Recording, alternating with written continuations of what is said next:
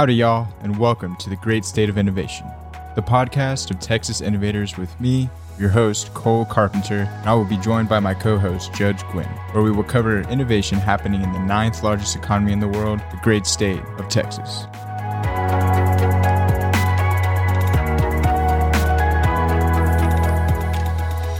Howdy, y'all. We're here today with another episode of the Great State of Innovation, the podcast of Texas innovators with me, your host, Cole Carpenter. And as always, I'm joined by my co-host, Judge Gwynn. What is up, Judge? How are we doing today? What's going on?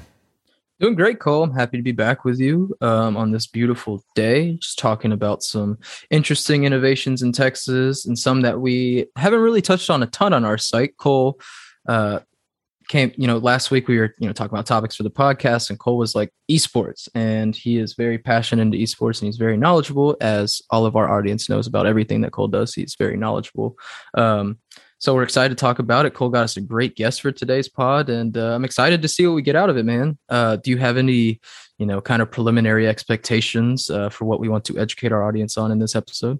Well, first and foremost, I'm excited to be talking about this, and don't sell yourself short now, Judge. You're tuned into esports and gaming as well, which we know we've had a couple conversations on that. So, all in all, I'm excited to kind of dive into it. And today we're going to be, having on one of my good buddies, one of the first people I met at TCU. So his name is Collin McCann, and he loves esports so much so that he went to SMU's esports management certificate program, and he graduated with that, I think, earlier this year. So he's deep into that and passionate about the space. So I'm excited to have Collin on and to kind of, dive into this emerging market and this kind of untapped or little known type thing, little known kind of market, as far as, not many people I feel like are talking about esports outside of the esports community. So I think what kind of the main focus of it is, comparing or starting with, talking about traditional sports and how esports are kind of merging and taking on, traditional sports as far as viewership and things like that. So, I'm just excited to, sit down with Collin and have a conversation with him about his take, his experience with that certificate program, and what he sees in the market. And he sees how Texas is kind of tapping into this new market and the things that have been established in Texas that are very exciting. So, I guess to start, we like a lot of people are probably wondering, like, what even are esports? And it really comes down to video games and gaming. Everyone knows what video games are and the whole idea behind them. What I like and what I'm excited about with this conversation is to kind of show another side that many people probably outside of the space don't really know of or realize. And I think, as far as why it's innovative in Texas, is I think that a lot of things are being established, a lot of things are in motion that are going to propel Texas to be a leader in esports. And there's just been so much growth in the space, and I think that all in all, it's an exciting time. So what esports really are is they're video games, right? But there's this kind of whole professional side to gaming where people can actually make legitimate money, and either by creating a team or by joining these tournaments. And I'm just excited to talk about this in the sense of those who are not in gaming. I think this episode will provide some insight into the community building aspects, and, see that it's not just, some lonely figure in a dark room behind a screen playing a game. It's, expanding out into the world. So I want to get your take on, esports and gaming. Yeah, man, I'm like you, Cole. Grew up with video games. I'm in my mid-20s, so my first console was a Nintendo 64. So not right at the beginning of them with the Sega Genesis and everything like that, but definitely PS1, PS2, PS3, now onto the PlayStation 5 and the Xbox Series X. So video games, they, like you said, Cole, they always have this stigma that you're lazy, or you don't have a job and you just sit at home playing video games all day. But for now, these kids are sitting at home playing on video games all day, but it is their job. And they're, like Cole mentioned, they're not just making money, but they're getting rich. And not that's not to say that that's every kid. You get into esports and everything. There's definitely those that grind to get to the top level that have been doing it for a long time, but the avenue is there and the market is there and the interest is there. And so, I mean, video games have always just been to me a de-stressor from life. You know, you get into a good game, like I'm playing Call of Duty a lot right now, and it's just really nice, especially with the global pandemic, to be able to do something with your friends that's fun and challenging and interactive, because those things, you know, they didn't exist 30 years ago. So it's just really a unique experience to be able to sit at your desk no matter where you're at and play with another kid potentially in another country, you know, another state, anything like that, and you can play it at the same time collaboratively. It's just with esports, it's kind of brought that community that's been fostered over the past 15 years with video games to the forefront and to a platform where they can make money off of it. It's really cool to see this nowadays. I'm kind of glad, Cole, that esports wasn't this big about 10 years ago when we were, teenagers and everything, because I would have definitely wanted to be a professional gamer, and I do not have the skills for it. I mean, no matter how good you may think you be, these kids, not just kids, like there's adults for sure, but these people, they put in hours upon hours and they've been doing it for years. And at some point it's just natural skill as well. So I just want to shine a light on that, because it's not like they're just playing video games. It's not something that everyone can just pick up and be good at. You know, they similar to being great at a sport or your craft, you have to put in hours of work, and it's tiresome. And even playing video games can drain you all day. So it's very interesting. And Cole was bringing up, the innovations part, and especially here in Texas, as a consumer of Texas innovators, you know that everything that's new and innovative is happening here in Texas. Most of it, it's getting its start here in Texas, and esports is no stranger to that as well. I didn't know about this before doing some of our research, but Cole was telling me a lot about the esports stadium in Arlington. It's a 100,000 square foot facility, and it's the largest dedicated esports facility in North America. And so, Cole, I know you've been able to experience the esports stadium Arlington. You never got to go to an event, but I know you've seen it in person. So maybe just talk a little bit about what that's like, and what does that kind of mean for the future of this industry, esports in Texas?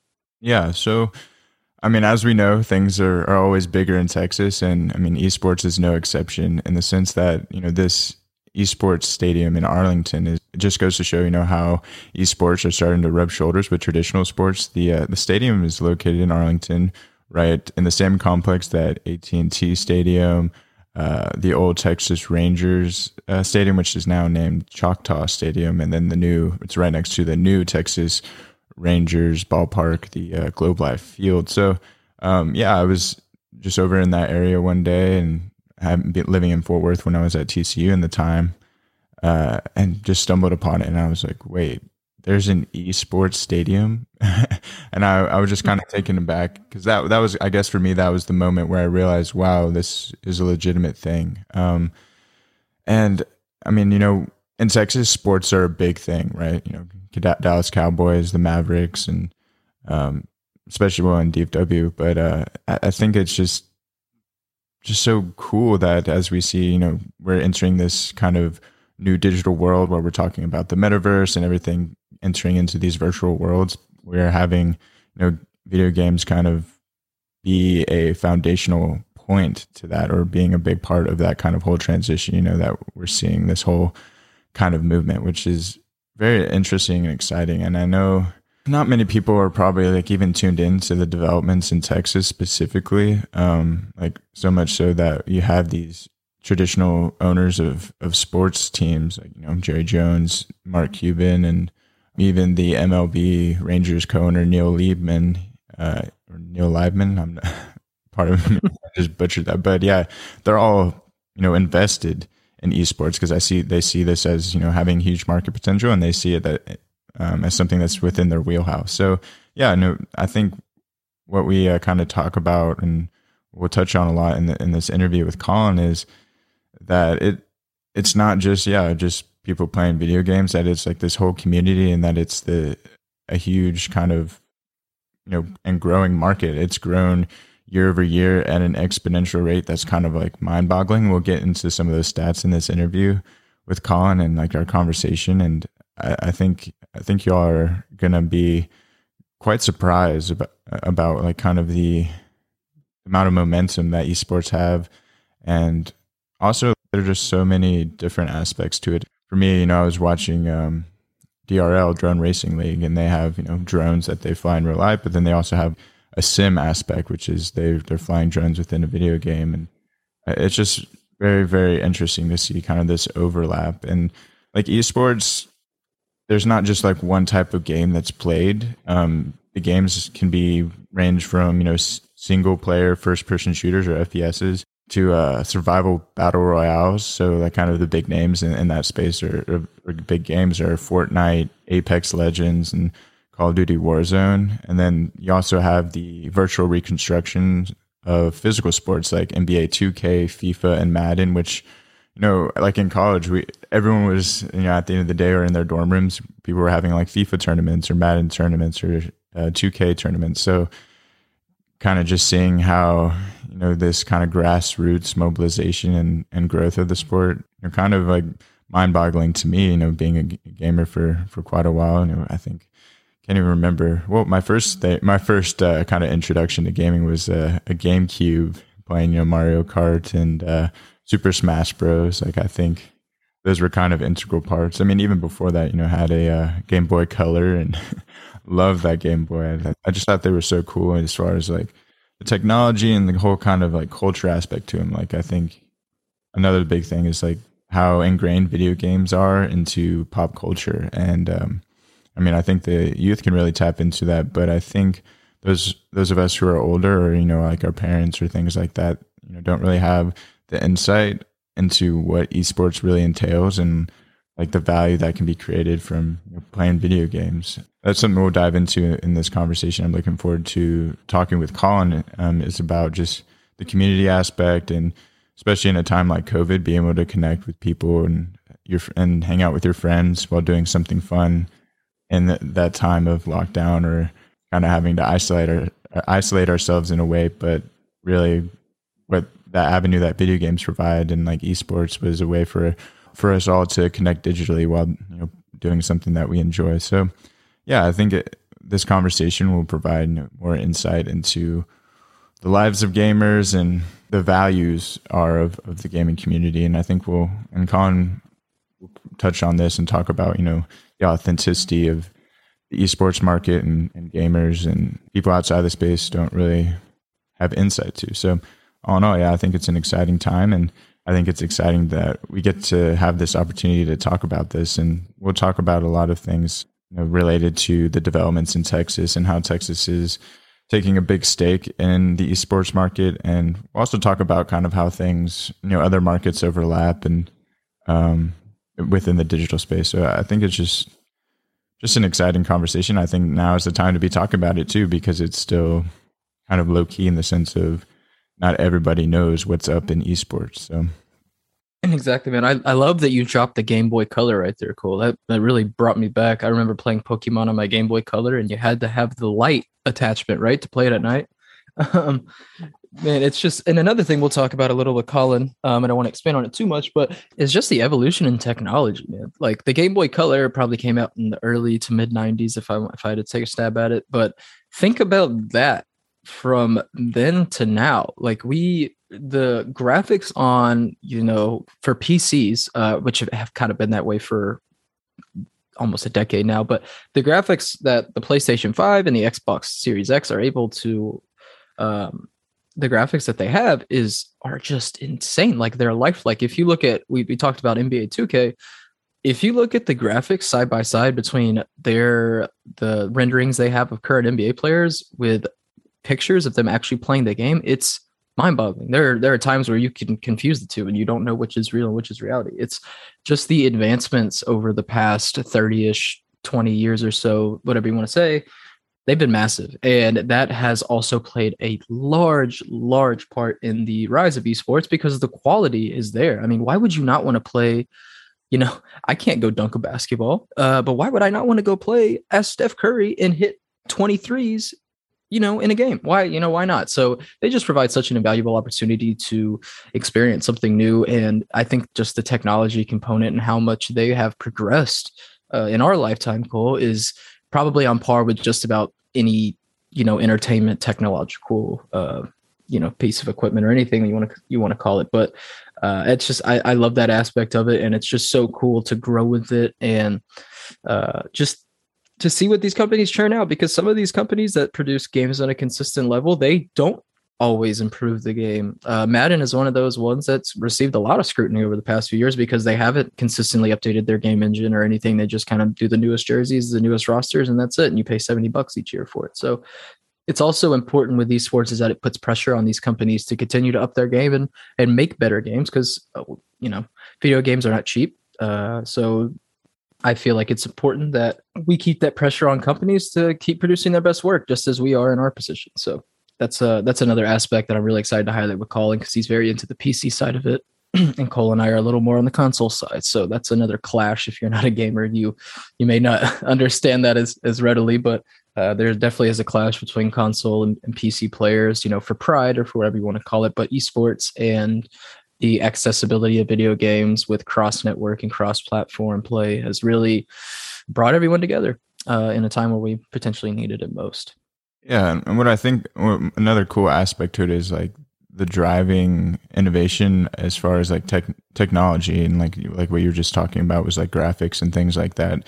As we evolve in our digital spaces and as computers get better and screens and 4K, 6K, these things are all overlap when you see in movies like with CGI and things like that. They all go hand in hand. So advancements in those technologies, either if they're happening in video games, can transfer over to film and TV or vice versa. So yeah, I think there's just a lot of overlap with esports and this whole new kind of digital age and digital innovation and advancements in technology and in processing power. And, just some of these worlds that are developed are just so immersive. And I think it's just all in all like a true innovation and, a breeding ground for that innovation. And I think what we hope to provide and the value we hope to create with this episode and this conversation with Collin is just innovation is happening every day, and esports and video games and just technological advancements are all a big part of that. And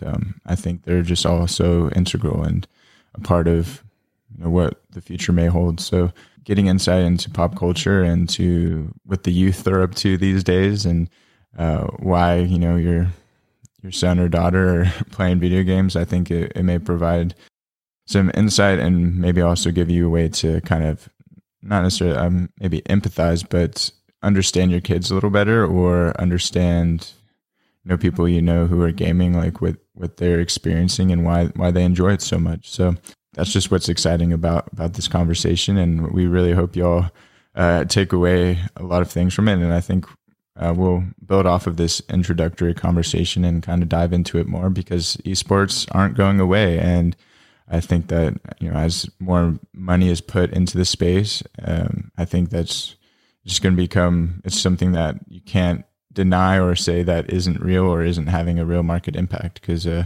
there's big money being put into it. We'll talk about some of the investments and the acquisitions and things like that are being made in Texas. And I just think North Texas and just Texas in general is going to be a hotspot for gaming and throughout the world, and kind of further establish Texas as a leader in innovation in that front. So yeah, we're really excited to sit down with Collin and just have a conversation. Now that you've heard some insight from Judge and I, we will turn to our conversation with Collin. Howdy, y'all. We're here today with another episode of The Great State of Innovation. And we're joined today by a special guest, one of my good friends, Collin McCann. Howdy, y'all. How are we doing today? Hey, what's up, Cole? Thanks for having me. For sure, man. Of course. So today we're going to talk about esports and gaming and kind of just get into this emerging market and see what Texas has been up to in the space, and talk about your experience, Collin, like what you've seen. And I know you recently finished a cool, neat little program over at SMU. So yeah, let's just start off by introducing yourself, Collin. Say what's up, and talk a little bit about your experience with the SMU's Esports Business Management Certificate Program. Absolutely. And Cole, as you know, I am a TCU grad, so Horned Frog till I die. But went over to SMU. I actually now live pretty close, like right across the street from the campus. But I took their online course, the Esports Business Management Certificate Program. It's led by a lot of industry leaders in the space, from people such as board members at FaZe Clan, founders of new up-and-coming esports companies in the DFW area, like Danny Martin. I know you've, I think, written an article about Danny, actually. He's doing some really cool things down at Exposure. He just opened his new facility in Duncanville just a couple of weeks ago. So, yeah, a lot of really awesome people to learn from. Was an incredible experience. It was about a 6-month program. Learned everything from basically just the basics at the beginning, how our teams in the industry, earning revenue. What are they doing? Where does that come from? Is it mostly merchandise? Is it advertising?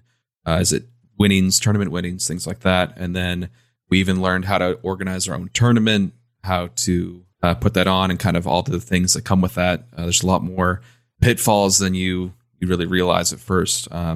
So yeah, influencer marketing. It was kind of the whole deal. It was really interesting. Like I said, it was a better part of a year or so. We learned a lot in that time. It was an amazing experience. That's awesome. Thank you for that insight, man. Yeah. So to put this into context for everybody listening, here's some stats for you. Esports has more viewers in the U.S. than every other professional sports league except for the NFL. Furthermore, 50% of adults under age 30 play or watch online video games, and the worldwide esports annual revenues are totaling in $1 billion in 2019. Yeah, and even since then, it's shot up, especially in the last year and a half, right? Right. Yeah, I saw somewhere that I think it was the Esports Observer that $10.2 billion have been invested in esports as of November just in this year alone. So yeah, it's absurd. Yeah, man. So all in all, for everyone listening, just what we really wanted to achieve, and like by talking about this and talking about esports and having this conversation with Judge and Collin and I, was really to show that this is a legitimate market. People are making real money, and it is a market mover in the sense, like, people are investing really real big sums of money, and see a future of this as we transition and become more encompassed in this digital age. So yeah, I think it's just all in all an interesting topic. Yeah, so I know there have been quite a few developments as far as like esports in Texas. I think the most foundational thing, or something that not many people know about, I mean, I didn't even know about it until I stumbled upon it, was the Esports Stadium in Arlington. And I think you mentioned that you've been there and seen some events there. I know I stumbled upon it when I was over near AT&T Field and Old Rangers Stadium, and I was like, wait, there's an esports stadium? So, Collin, like, I know you've been there. I think you went to 2 events there, if I'm not mistaken. Like, what is the esports stadium, and what's the vibe there? Like, what's going on over there? Yeah, it's awesome. I think it used to be just like a convention center for maybe Arlington or DFW in general. And then back in maybe 2017, 18, I'm not sure, it was bought and became ESA, or Esports Stadium at Arlington. And in that time, they've held a bunch of events there. I think they have events almost every day that people can join, like local tournaments and things like that, playing for money. But I went there twice for the Collegiate Rocket League Grand Finals. So basically the national finals for Collegiate Rocket League. Saw University of Arizona compete against, I think it was University of Akron, in the finals the first year.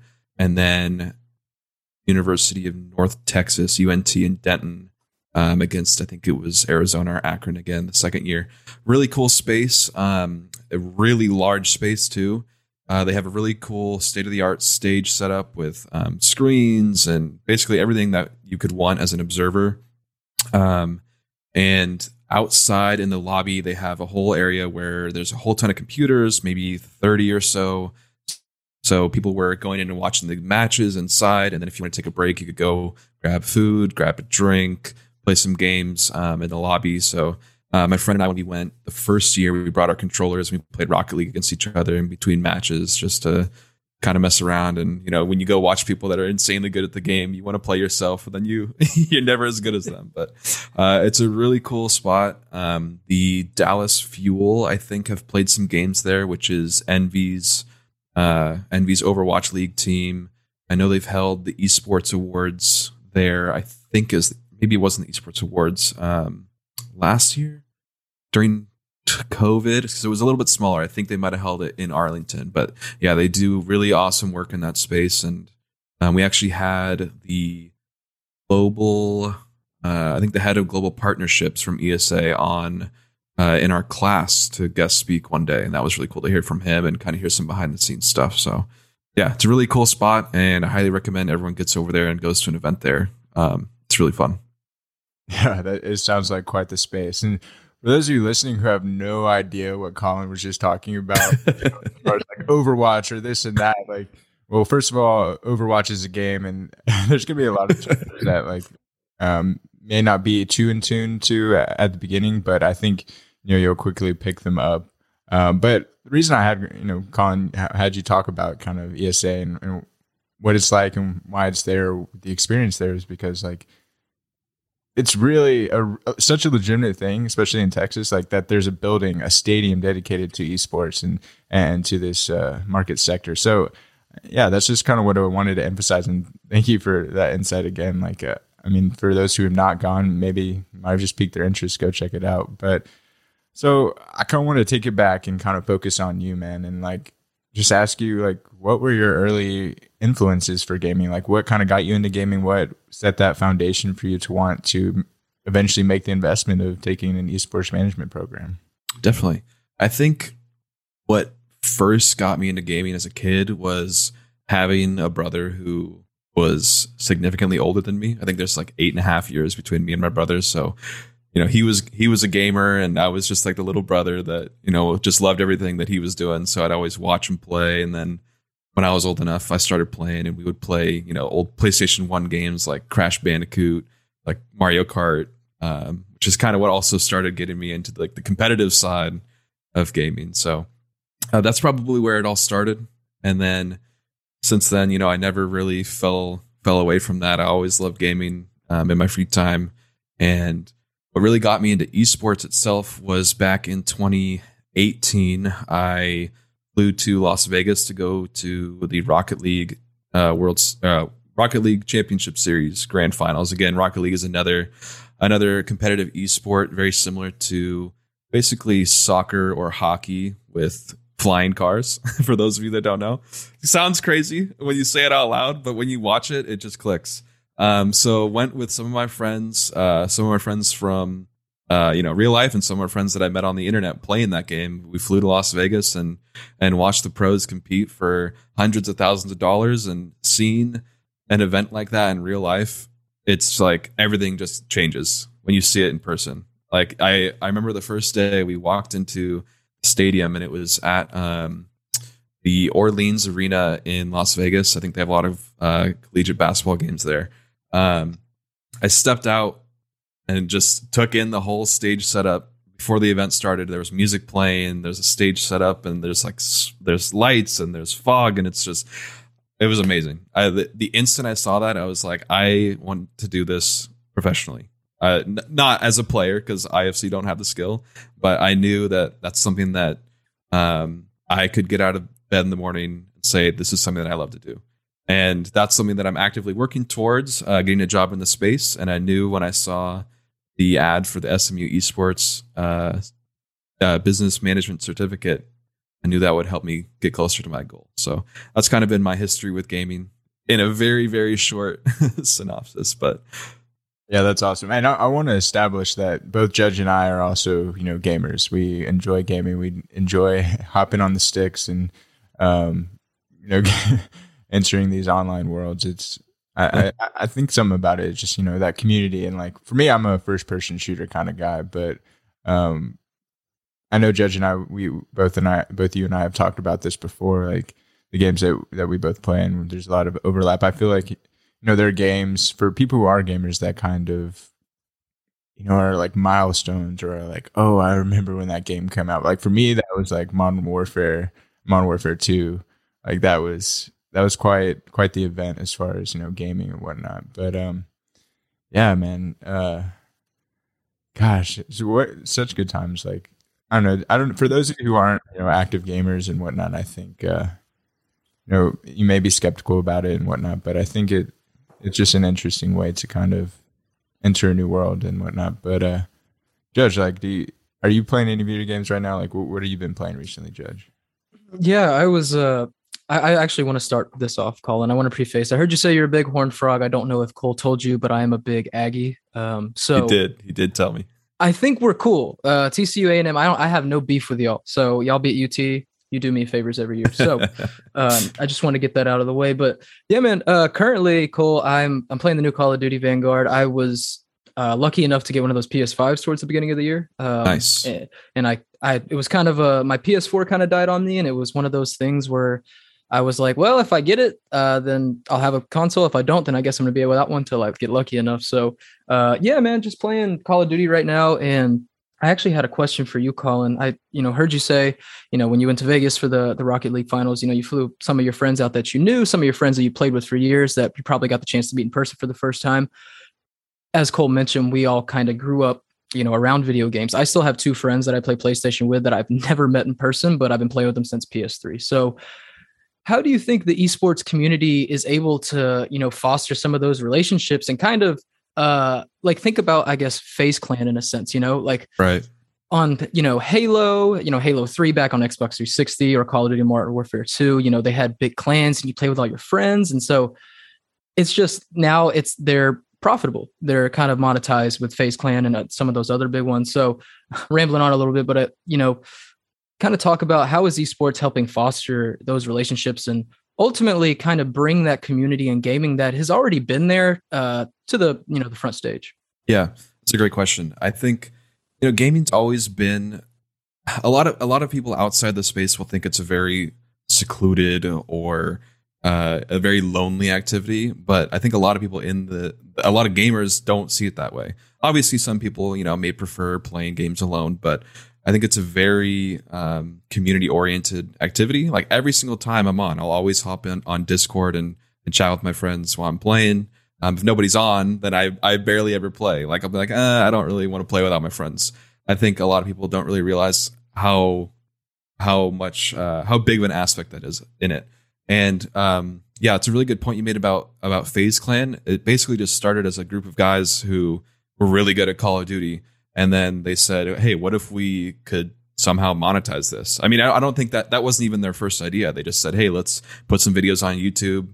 And then they said, hey, people like watching this stuff. How can we make this, the bigger thing? It's very grassroots oriented. And I think that's you'll see that in probably all over esports, at least for now, because it's still in its infancy, even though it's been around for, I think, originally like the 80s. But it's been, a lot of people don't know how long it's been around. That was like one of the first things we talked about in our course is it started around the 80s or 90s. But just now, the last year or 2 or 3, we've been seeing it really explode. But it's very grassroots oriented, and you see just people that do it out of pure passion. I think a lot of gamers don't really like to see, and this is, again, I'm kind of rambling, but gamers don't really like to see the, people that aren't genuine. And basically, if you come from a place that isn't, I love gaming or I love this, like that, everything about this, they'll see right through it. Like any corporations that say, oh, we're just going to get into esports for money. Like, you don't really see a whole lot of them. I mean, you might start to see them now that companies are seeing all the money that's being fed to esports. But I don't think they'll do as well as the ones that really come from a place of passion. And yeah, I think that really just has to do with the grassroots mentality and community oriented, or the community that comes with gaming at the heart of it. And then that kind of grows into esports, right? Because people love sports. They love to support their teams for basketball, football, whatever it is. But for gamers, it's, I want to support, maybe I support the Mavericks, but I also support the Dallas Fuel. And it's just like watching your favorite basketball team, football team. It's just in a different medium. Hopefully that answered your question. It was very long-winded, but I think, the grassroots community-oriented nature of it is kind of what helped it grow into what it is today. No, that was a fantastic answer, man. And the part about it started in the 80s really was intriguing. If you know, what was the first competitive esport game? Oh, we definitely learned this, and I don't know off the top of my head, but I think it was some sort of like side scroller fighting game. I think the first big tournament that kind of started, like kicked things off, I think it was called Evo. This is before my time, but it's like attributed to be like the first thing that kind of kicked off what we know as competitive esports today. I'll look it up and get back to you, but I'm pretty sure it's called Evo. No, all good, man. Yeah, that's impressive. I was gonna say that's so interesting, and really like I like to say that we kind of grew up with video games, but I can remember people. I remember my neighbor, I think, gave me my first Nintendo 64. So obviously there was a generation kind of before us that evolved, you know, from Sega Genesis to Nintendo to the PS1. And so it's just really interesting that you highlighted that it really has. It's a 40-year now, you know, industry almost. And really, last 5 years, the decade or so has just been huge for the esports and, you know, monetizing it and everything with, you know, Twitch streaming and, just creating mediums, as you were saying, for people to consume some of their favorite pastimes, but in a different way. I love 2K as well. So you bringing up, you know, the Dallas Mavericks, the Dallas Fuel. I know the NBA 2K league is massive, and people, I mean, if you're, a top level player with you have a great team, you know, you can really maximize your brand and make some real money doing it. So, and I really like the point you made about the authenticity, of companies trying to invest in esports, but the ones that really, don't have the passion behind it, that are just kind of trying to get in for the money. I think that's very interesting because Cole, when we were doing our research, he showed me that Robert Kraft, the Patriots owner, he's investing in, esports teams. There's obviously more. I think you mentioned Mark Cuban. Cole is investing as well. So, what do you think it means for the sport that those type of entrepreneurs, those innovators, are seeing the value and sinking their teeth in? Because I feel like if I got an investment from Mark Cuban, that would kind of validate my team and my my brand. Yeah, no, absolutely. I don't know if that was directed to me or to Cole, but I think I think for them it's a little bit easier to transition. Like Jerry Jones, he owns Complexity here in Frisco as well. So I think it's a little bit easier of a transition because they come from sports still. So you can kind of see that that's kind of an easier transition. Obviously, Mark Cuban owns the Mavs. But I think if there's just somebody that's like a corporate shark, like if you saw Kevin O'Leary was like, I'm going to go own an esports team. It's like, dude, you're just here because you want to make a bunch of money and make a deal off some team owner with royalties like you do on Shark Tank. But I don't know. That's just my personal preference or personal thoughts on it.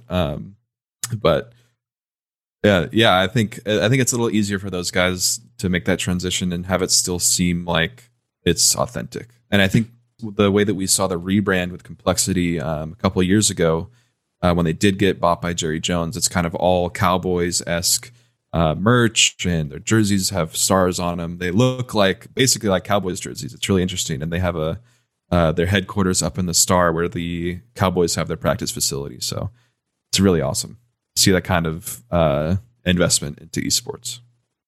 No, I was just going to say that. Yeah, that's really cool. I actually did not know that. I mean, I've been to the Star for various things, and that's awesome. You're providing insight that I wouldn't even think of, but you go ahead, Judge. Oh, no, you're all good, man. And talking a lot about people investing in it. Obviously, we touched on some big innovators, some big Texas innovators. In your opinion, Collin, when do you think the industry started to kind of shift towards placing a value or placing an emphasis on monetizing professional gaming? Like I said, I mean, sorry, go ahead. No, I was just gonna say, I know that's a pretty broad question, but just, from some trends, anything you might learn from your program. Let's see. So I looked up the thing about Evo. First of all, so it says it was Street Fighter 2 and Mortal Kombat. They kind of did just a fighting game tournament called Evolution Championship Series, and that was 1996. That was sort of the beginning of direct competition.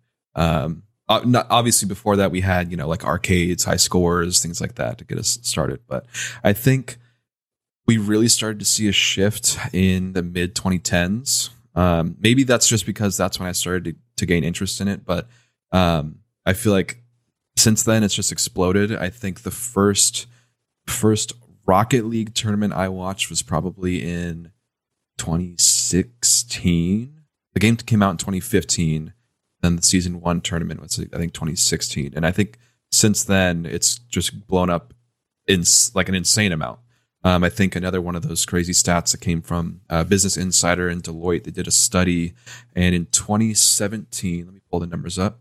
2017, the investments in esports was $490 million. Obviously not a small figure. But in 2018, it was $4.5 billion, which is a year-over-year growth of 840%. And like Cole said, now it's 10.2 billion as of this last November. So I think since 2015 and on, it's just seen exponential growth, and I don't think it's going to stop anytime soon. No, it doesn't feel like it. I mean, everything is geared towards it now, and obviously PC players, for the most part, had a leg up. And until really, I think Call of Duty Modern Warfare 2019 was the first mainstream game that allowed cross-platform play between Xbox, PlayStation, and PC players. So I think now with the PS5 and then the Xbox Series X, sort of, they're not quite there yet on the level of the PCs, but they're inching it, right? They're getting close, and so. Right. I mean, now you have those kind of graphics and that kind of system that is commercially available for the most part. Cole mentioned that you like to build PCs. I see you got a nice setup there. So if I wanted to build a PC for myself today, Collin, how would I go about purchasing or building my computer? Yeah, I think the best place to start, and where I have a lot of people that ask me similar questions and kind of like the go-to guy, is a website called PC Part Picker. It's an awesome website that basically gives you a list of everything you need to build your first PC. It'll say, all right, you need your graphics card. Click on that, and then it'll show you basically all your options. You choose one that you like, and then it'll show you everywhere you can buy it to. And then at the end, you just have them all. You have all your pieces laid out on basically a spreadsheet on their website, and then you can just buy them all one by one. This is how I built my first computer back in 2016. I just bought them all. They kind of some came from Amazon, some came from another retailer in Canada. And then, after I waited what felt like ages, I put it all together. I think now is kind of a hard time to build a PC. A lot of people are going the buy route instead of building, just because of the semiconductor shortage and the graphic card, and obviously the graphics card shortage has been hitting us for a couple of years now. So a lot of people are going that route. But if you were to want to build your own, I would say watch a lot of YouTube videos. Linus Tech Tips. What's his name? Steve at Nexus. I think it's Nexus. I can't remember the name right now. But basically, when I built my first one, I watched endless YouTube videos and just read articles until I figured out how to do it. Nobody taught me. I just pulled up a YouTube video and figured it out. And ever since then, it's kind of just been off past experience. Yeah, and that's really like the thing I've always been envious of PC players is the customization of it. You get to really, like you're saying, you get to build every single step of it. Right. And obviously there's a bit of a cost with it, right? You got to pay to get the higher quality products, but it pays off, and you can visibly see it pay off. So I've always just been envious of that aspect, the customability. And talk a little bit about the prices. As you said, there's some shortages with the graphics cards and the semiconductors. How do you think, what would your average PC build cost you right now? Just for, let's say like your median solid streaming experience. It's tough to say because there's such a variance in prices or different parts. I think you could probably get one, assuming that everything was in stock and not way marked up, you could probably get a good mid-range PC for between like $700 and $900. They can range to thousands of dollars. You could get them cheaper if you wanted to also. But I think kind of like what you were saying about consoles is the steps that they have made in consoles in the last, since the PS4 and Xbox One came out is incredible. Like to get the performance that we see out of the Xbox Series X and the PS5 for $400 is astounding. Obviously, PCs you can get, varying levels of performance out of, and you pay for it. And obviously with the PC, you can do more than just play games. You can, do your work on it. You can you can present to your boss on your computer. There's more options, but I think for for the cost to performance ratio on a console these days in 2021 is amazing, and I'm excited to see where it goes from here. Yeah, for sure. And go ahead, Cole. No, I was just gonna say I'm glad that we're talking about this because, first and foremost, I guess for those who are listening and don't get the whole gist of what we're talking about, there in gaming there's this divide between console players and PC players, right? And so like when you're playing on a console, you're using your controller, whether that's a PlayStation, Xbox. But then when you're on PC, you can also use a controller, right? But a lot of people use keyboard and mouse, and so that adds like a different dynamic to the game. But I think I love what Collin mentioned. It was like with PCs though, you can use it for purposes outside of just gaming. So, like if you go to our to txinnovators.com, actually, we wrote an article about, Esports are actually partnering with Salad, which is a crypto mining kind of deal where you can leverage your PC hardware to mine cryptocurrency when you're not gaming. So, I mean, when it comes down to, console versus PC debate, there are a lot of benefits and pros and cons and whatnot, but that's why we're talking about PCs and consoles and whatnot. But back to you, Judge. Yeah, it was just more about the divide, and I think we're kind of slowly coming together. We're playing Call of Duty together, we're playing various other games together, and it's the community slowly coming together, especially with the help of esports. So, and touching back on that statement, Arlington, I've never been fortunate enough to see it, but Cole has told me about it. Obviously, looked it up online. That's Texas. If you build a stadium in Texas, that means it's a tradition almost, right? Like high school football is king in Texas. You see stadiums that rival college stadiums. Obviously college football is huge here, sports in general. So now we have an esports stadium. In your opinion, Collin, what do you see that stadium and that investment? Does that signify anything for the future of esports, specifically in Texas? Oh, absolutely. I think beyond that, not just the stadium, but having envy and complexity here, along with the Dallas Mavericks NBA 2K team, like we're seeing big names get into esports. Mark Cuban, Jerry Jones, as we said before. Obviously, that's those people know how to be successful and they know where the money is. And I think just having those kind of names backing esports here in Dallas, and not even Texas, but just Dallas alone, I think is amazing to see, and it really bodes well for esports here. And while you're we're talking about Envy right now. So Collin, I know. So what do you think about this Optic merger with, Envy and Optic merging to create Optic Texas? I think for me, like I've always, when it comes to gaming, for me, it was always FaZe and Optic. Like, right. Those were always like the big players in my mind, like when I started out gaming.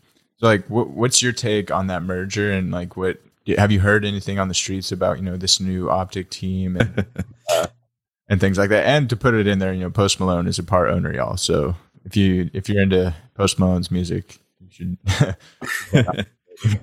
Yeah, I think it's amazing. I think it's just a huge landmark deal in esports. I think Hex, one of the founders of Optic, and Hastro, the leader of Envy, I think seeing the two of them come together like this is really, really big for the industry. Obviously, Dallas or the Envy and their Dallas Empire team now. Well, I think it's Optic Texas, right? They're the Call of Duty team. They are the reigning world champions in Call of Duty. So obviously, huge move for Optic, and I think Optic was gone for a few years, but they made a comeback last year, I believe, 2020, and now they're merging with Envy. So taking huge steps forward, and it's exciting to see them back in it. When I first started kind of getting into esports, like you said, it was Optic and FaZe back in Call of Duty, and then I was never too close to Call of Duty, so I didn't know a whole lot about Optic until I started following Hex, because he's a big player in NRG as well, which is one of my favorite organizations. So seeing them do that is pretty awesome, and I'm a fan of Envy and Dallas esports in general. So hopefully they win another world title. Yeah, that's awesome. And just so y'all know, actually, one of the co-owner of the MLB Rangers is an owner. He acquired actually Optic back in the day. I think that was actually, I don't know when he did it, but Optic was established in 2006. So they go way back. But yeah, all in all, like them coming to Texas just goes to show, Texas is gearing up to be, they're already leaders in a plethora of things, but Texas is positioning itself to be a leader in esports and gaming. I think it's just exciting times, and I think that's the main reason why we're talking about it here today, having this conversation, because it's just the beginning, really. I mean, in the grand scheme of things, esports are just gaining a foothold in major sports markets and whatnot. But Collin, just let me ask you this, just kind of on the topic of sports and traditional sports, football and whatnot. Do you ever see a point where esports will overtake traditional sports? Like there will be more people diving into esports than NFL, NBA, professional, anything really? I think so. I think it's more accessible than traditional sports. Maybe for people that can't, they don't have an easy time playing basketball or baseball. Esports and gaming is a lot easier to jump into. You can do it from the comfort of your own home. We have a lot of really companies that are doing really awesome things in the accessibility space, like we see with Microsoft. I think they have a special adaptive controller for people that have a hard time playing with a regular Xbox controller. So I think because it's so accessible, we are going to see that as time goes on. I mean, like you said at the beginning, we already have more viewers than every professional sports league except for the NFL. And that's just the US. Like if you look at places like Korea, China, it's crazy over there. I think in Korea, parents will start their kids competitive gaming at a young age just because that's like a societal norm over there. And we're seeing stadiums get filled to watch Dota and League of Legends finals in Korea. It's crazy. I think we'll eventually get there in the US. Maybe not, super soon, but I think eventually we will. Good outlooks for the long term, for sure. And in general, like esports and just gaming has become such a thing to the point where like YouTube has their own gaming section, Facebook has their own gaming section, and then to talk about even like Twitch, how powerful, like how much of a big player Twitch is, so much so that Amazon acquired them, and now I think they have a $15 billion valuation and 27 million daily visitors and 6 million creators on Twitch. I think that's just so, mind-boggling, like that these platforms have so much kind of sway as far as in the digital markets and whatnot. But so, like Collin, from your perspective, would you say you have a preference as far as like those platforms, or do you like kind of go switch between the three of them, like YouTube, Facebook, and Twitch? I know Twitch has kind of been the go-to for a while. Yeah, for live content, I think Twitch is my go-to, and I think most people that are watching a lot of live gaming content would say the same. It's kind of from the beginning been the place to go to for live streamed content. Obviously, YouTube and Facebook are trying to take a piece of that market share, but Twitch, they still have their hold on it. But YouTube is coming for them fast. They're signing a lot of their big creators. Tim the Tapman, Ludwig was a huge one, and he was just a week or two ago. Valkyrie, Courage, a lot of big creators are getting poached by YouTube. And they're making a lot of plays to try to surpass Twitch, but I think a lot of those big creators are still seeing numbers drop when they move to YouTube, which they kind of expect, right? Because Twitch it's the hub, it's the main spot. But at the end of the day, do they really care if they're getting a huge salary from YouTube? Maybe not. But I think YouTube eventually will surpass Twitch, just because I think Twitch has a history of not making great decisions, and history of making decisions that the creators don't necessarily like, which we've seen for a couple of years now. And I think YouTube is aware of that, and they're trying to take advantage of that. So YouTube, I think they sent out some information or an email to their creators a few weeks ago about these changes that they're trying to implement, and how they're trying to basically every day introduce new features that rival Twitch. And I think eventually we'll see YouTube overtake Twitch, but maybe not soon, but I think they will eventually, because not only do they have live streaming, but on Twitch, if you go on Twitch and you go search up your favorite streamer and they're not live, and what do? You leave Twitch or you go watch someone else. On YouTube, you go look up your favorite creator. They're not live. What do? You watch one of their YouTube videos. You watch one of their YouTube shorts. You can still consume their content, but they're not live. Twitch, you don't really have that. Along with that, Twitch doesn't really have any discoverability. It's really, really hard to grow on Twitch if you're not already in the top 0.5% of streamers, because those are the ones people see on a day-to-day basis. They see them on the front page. On YouTube, YouTube's second largest search engine behind Google. I put out one video, could get picked up by the algorithm. I don't need to be live. It could be while I'm sleeping. It could be somebody watching across the world. They can find my content. They can subscribe. They can tune into my next stream. I think that is going to be the main reason that YouTube overtakes Twitch in a few years. Wow, that is some great insight, y'all. Y'all heard it here first.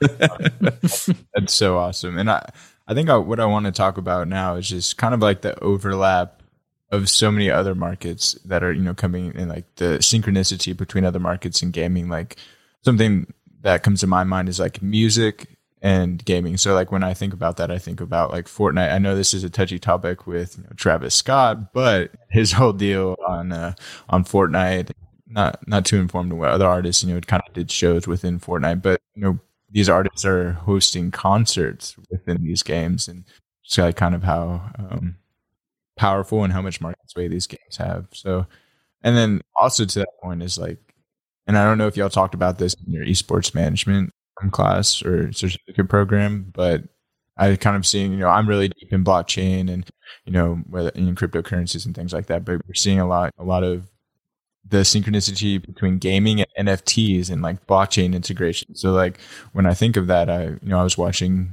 the drone racing league, IRL, and they have sim and regular drone racing, like IRL, which means in real life. But, I saw ads for Algorand, which is, a blockchain. And like, did y'all talk about any of that in your class? Like, blockchain and integration of other like digital assets within and integration within the esports community? Like, do you have anything? We didn't really talk about that a whole lot, honestly, but it is really interesting to see. I think just in the last week or two, Ubisoft started implementing NFTs into some of their games.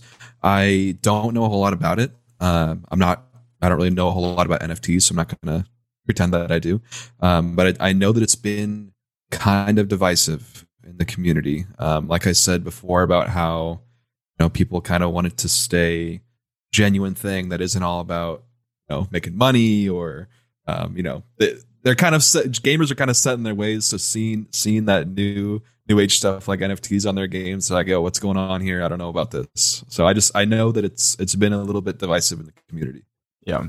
And on that Ubisoft point, yeah, I've been keeping up with that because I'm very interested and intrigued by the Tezos blockchain, which is the blockchain in which Ubisoft is releasing their NFTs. And I'll stop right there and just talk about what NFTs are. So non-fungible tokens, they're digital assets that are hosted on a blockchain, and that blockchain you can verify your ownership, and no one else can claim that because it's all on this public ledger that is a blockchain.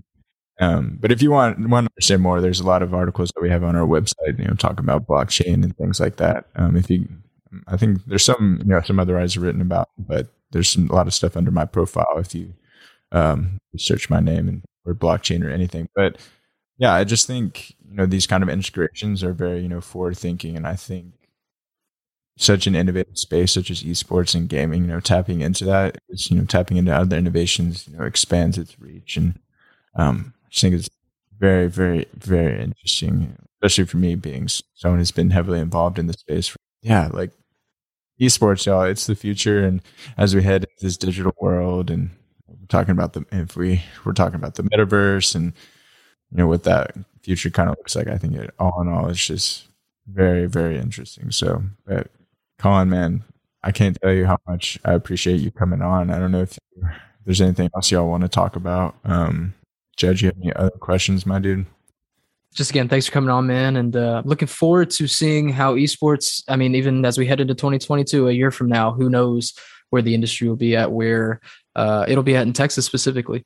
So it's just massive promise for the future, man. And I'm excited that we're kind of young and get to experience it all and actually understand and have a vested interest in it. So again, thanks for coming on, my man. Absolutely. Thank you guys so much for having me.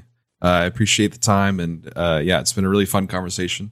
Like you said, just love to talk about video games, and it's something I'm very passionate about. So sharing this with people that care about it is always fun. If anybody wants to follow me, I'm on Twitter at CMACTTV, Twitch at CMAC, basically everywhere you can find me, TikTok, Instagram.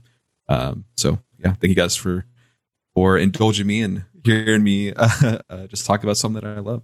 Yeah, for sure, man. And if you all want to hear that post, or you want to read Cole's post about Esports partnering with Salad, go ahead and head over to txinnovators.com. You can type in Cole Carpenter in that search bar, and it'll be right under his profile. He's got a lot of good stuff, a couple esports articles, a lot of NFT, a lot of blockchain. So if you're interested in any of that, head on over to txinnovators.com. We'll also go ahead and link those in the bio, as well as Collin's handles. But yeah, now's the time to consume innovations in Texas, and why not do it with something that is interesting like video games? No doubt right there. Thank you all for listening. We greatly appreciate y'all taking the time to dive in and tune into this conversation about esports. And yeah, that was a good time, y'all. Appreciate you. In this episode, we dove into esports and gaming, highlighting some of the innovations happening in our conversation with Collin McCann. Be sure to like and follow Texas Innovators on Facebook. Download the Texas Innovators app on the App Store or Google Play. And as always, thank you for listening. And remember, innovation never sleeps.